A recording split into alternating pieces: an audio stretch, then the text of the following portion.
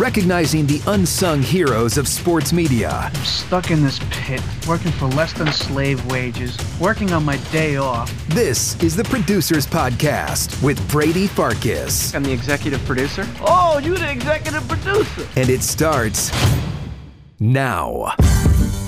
Today, we're joined by Shane Riordan, the executive producer of Parkins Spiegel on 670 The Score in Chicago. We had a lot of fun talking about a lot of different aspects of the business, including how you divvy up a show between talking about pop culture and lifestyle stuff versus diehard sports. How do you produce a show when you're not a diehard sports fan? And how do you go about building up a great Rolodex when it comes to booking guests? So I hope you enjoy Shane Riordan of 670 The Score. And hey, he was fun. He was entertaining. He used some colorful language at times. So take that into account as you listen. So let me just ask you right off the bat, what does it mean to you to produce large market radio? Well, I think there's a lot to it, right? I grew up in the area. I grew up just 25, 30 minutes north of Chicago. The station, 670 The Score, started in 1992, 2 months before I was born. I grew up listening to every show. I grew up listening or going to every remote. I knew the station front and back from the day I could start comprehending what sports talk radio was. It's the only thing I've ever wanted to do. And now I'm the station's executive producer, and we just celebrated 30 years this past Wednesday. It's kind of like I do have to wake up every morning and pinch myself. So to be, where I am in market 3, it's absolutely incredible. I love what I do. You knew you always wanted to be at The Score. Did you know you wanted to be a producer, or did you want to be an on-air guy? Because so many producers fight that battle that producing is just a stepping stone to being on air. Yeah, I've never had that urge to be an on-air host. I don't like, this is maybe a little taboo, I don't particularly like sports that much. Like working in sports talk radio has kind of removed my ability to be a fan. Like when I get home at night, I don't like to immediately turn on whatever game is on that night. I'm really into cooking, so I'll put on whatever game is on, but then put it on mute, turn on some music, and just start making dinner. And then, read and catch up what I have to read and catch up with. But I've never had that urge. No. What's nice about our show is it's very collaborative. All 4 microphones are on all the time. And I have a couple of podcasts of my own to have that outlet if I want to be the main voice. But I've never had that urge. I think with being a producer, you kind of have to ditch the ego a little bit and use your ability to prop up others more than yourself. I think being a producer, there's the inclination that you have to almost know more than the host does because you feel the need to sometimes fill in some gap that they may be missing. You, as not a diehard sports guy who's not watching every pitch of every game, how do you contribute to the show when maybe you don't have the knowledge institutionally that they have about the game that happened last night? Yeah, I mean, these guys are that exact definition. They're diehards. They watch everything. They see everything. And me and my co-producer, Chris Tannehill, who Baird Sports Media, I feel like writes a new feature on every single week. He's the absolute best in the business. We prop our guys up in different ways. Like, our show is not hardcore hitting sports content 24/7. I think COVID really changed that. When we had that stretch of not having any sports to talk about, you had to show that you can just open a microphone and entertain people. Sports radio, talk radio, music radio, any type of spoken media is just about entertaining someone. It's about getting someone from point A to point B. So our show is like 60% sports, 40% pop culture. We love throwing on actors with Chicago ties. We love throwing on musicians. The Bear on FX is huge right now. So we've had Jeremy Allen White on a couple times from Shameless. We've had Maddie Matheson on from that show. We really kind of, it's a sports analogy, a sports metaphor, sure, but we really spray to all fields. And you talk about what the hot story is, or my big thing is, if you're passionate about something, show me that you're passionate about it and talk about it. I fucking hate hockey. Can't stand hockey.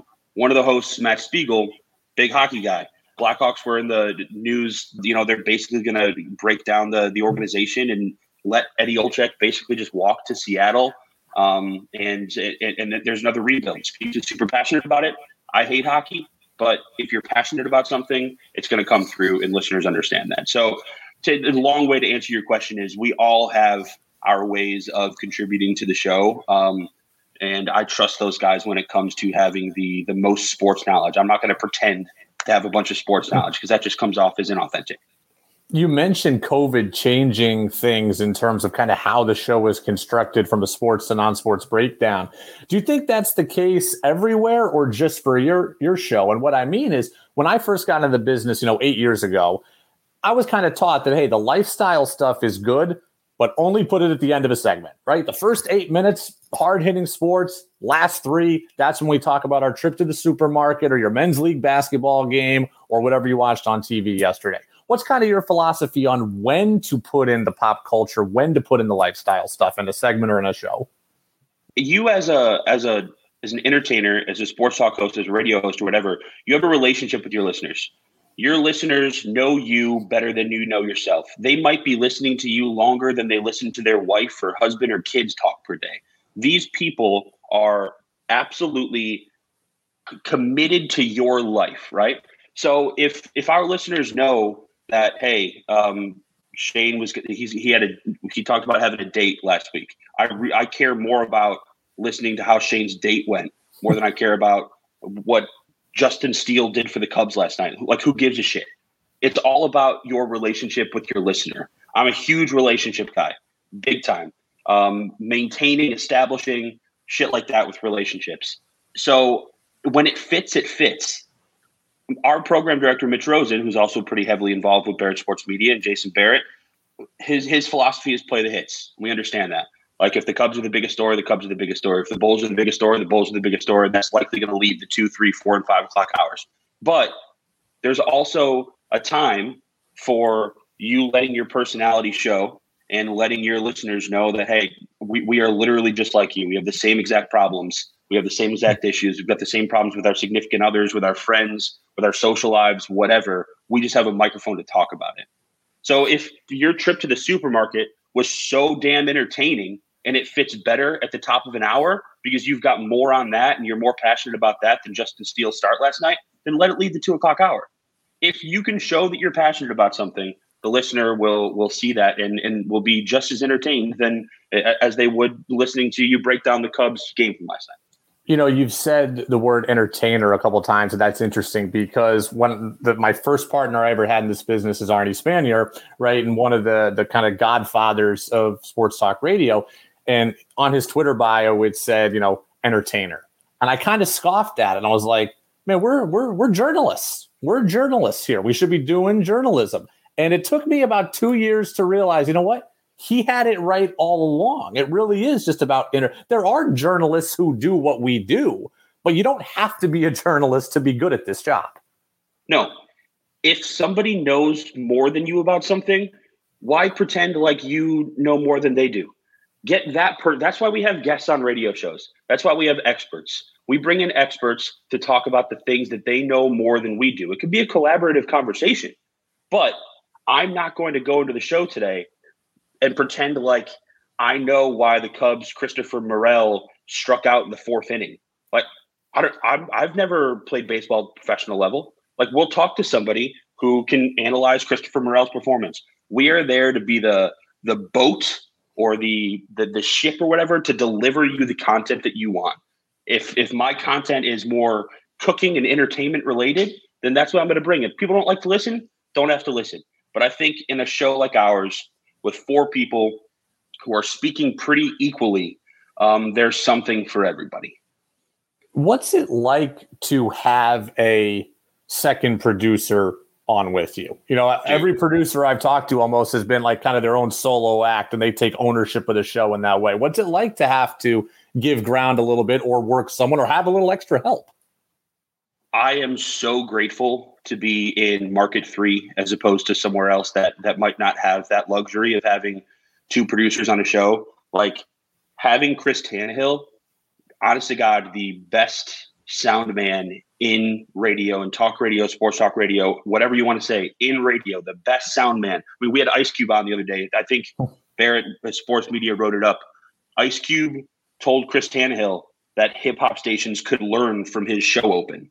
When you have that kind of guy with you that's solely dedicated to pulling the most relevant audio and finding angles from maybe a press conference, like a post-game presser that I didn't see, something from Sunday Night Baseball that I didn't catch. When I can concentrate solely on booking the best names possible and putting together topics and content and let him handle all of that, it's unbelievable. And he and I talk to him more than I talk to the hosts. We're constantly texting back and forth on the weekend or at night in the morning, bouncing ideas off of each other. So it is an unbelievable luxury to have a second person with you, but it is the most luxurious. It's the most luxurious to have Chris Tannehill with me. I have said to people before that my favorite and least favorite part of this business is booking guests. When you are on a heater, there's nothing like bringing on, Dick Vitale to Jay Billis to the head football coach at your local university. There's nothing quite like that. But when you're ice cold, there's no worse feeling than knowing you're going into a show almost empty-handed. How do you go about building the Rolodex that you have? You can't be afraid. You can't be afraid to reach out to the biggest possible names. You can't be afraid to reach out to guests you've had on before for a mutual connection. Hey, can you connect me with person X?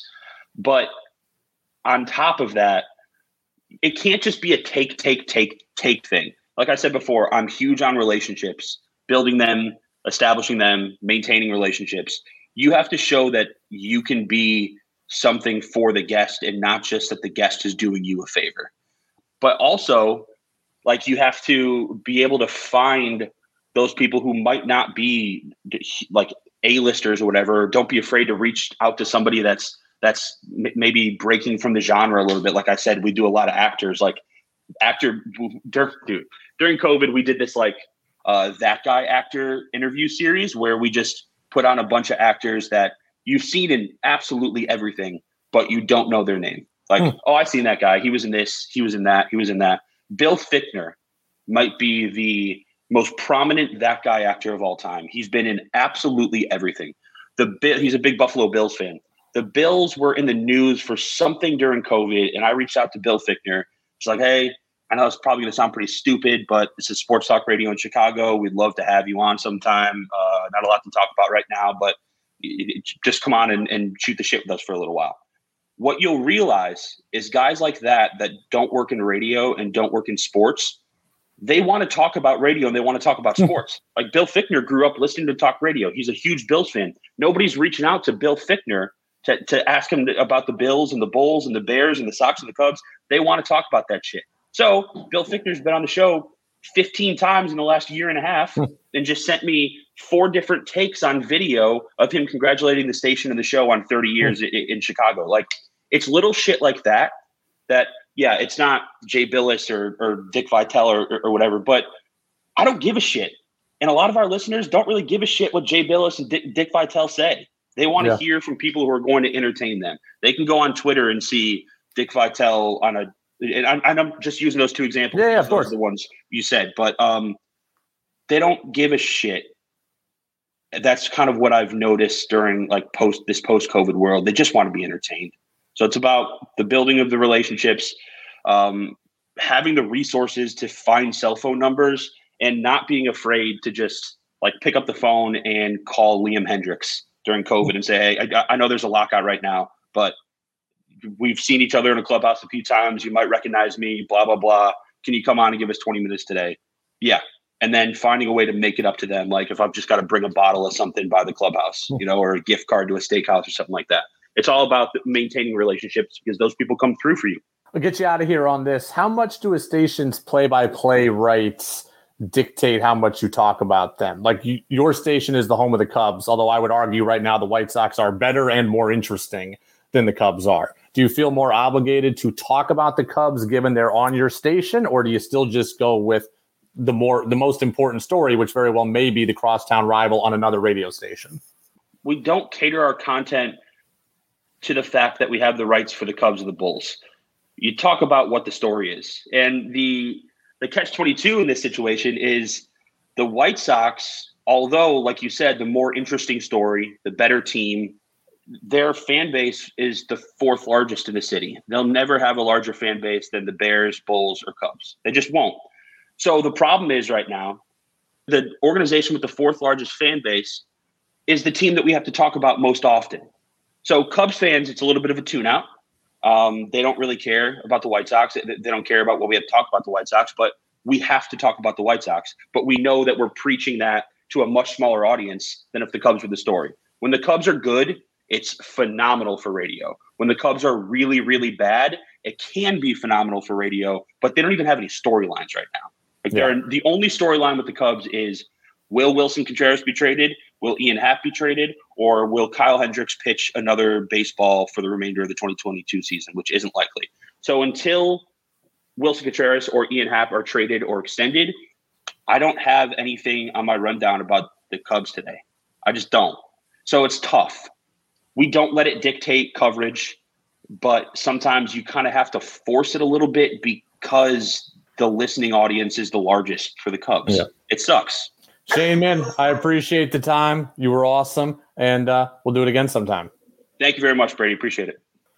I loved everything that Shane had to say. I loved his energy. I loved his passion. I loved his enthusiasm. And I loved his honesty. He said, look, I'm not a diehard sports fan, but I still find ways to contribute to the show. And I think as people in this business, we often think we have to see everything, we have to read everything, we have to hear everything, we have to know everything. And Shane's telling you can be a part of a successful show without having that stuff in your back pocket, but you can bring other things to the table as well. And I also thought it was interesting the breakdown between Cubs and White Sox and how important talking about your own play-by-play partners is. I was fascinated by all of it. So that's it for us here in episode 5. We'll see you in episode 6. You don't want to believe it, but maybe the show is over. Thank you for listening to the Producers Podcast. To enjoy past and future episodes, check out iTunes, Spotify, Amazon, the iHeart app, and BarrettSportsMedia.com.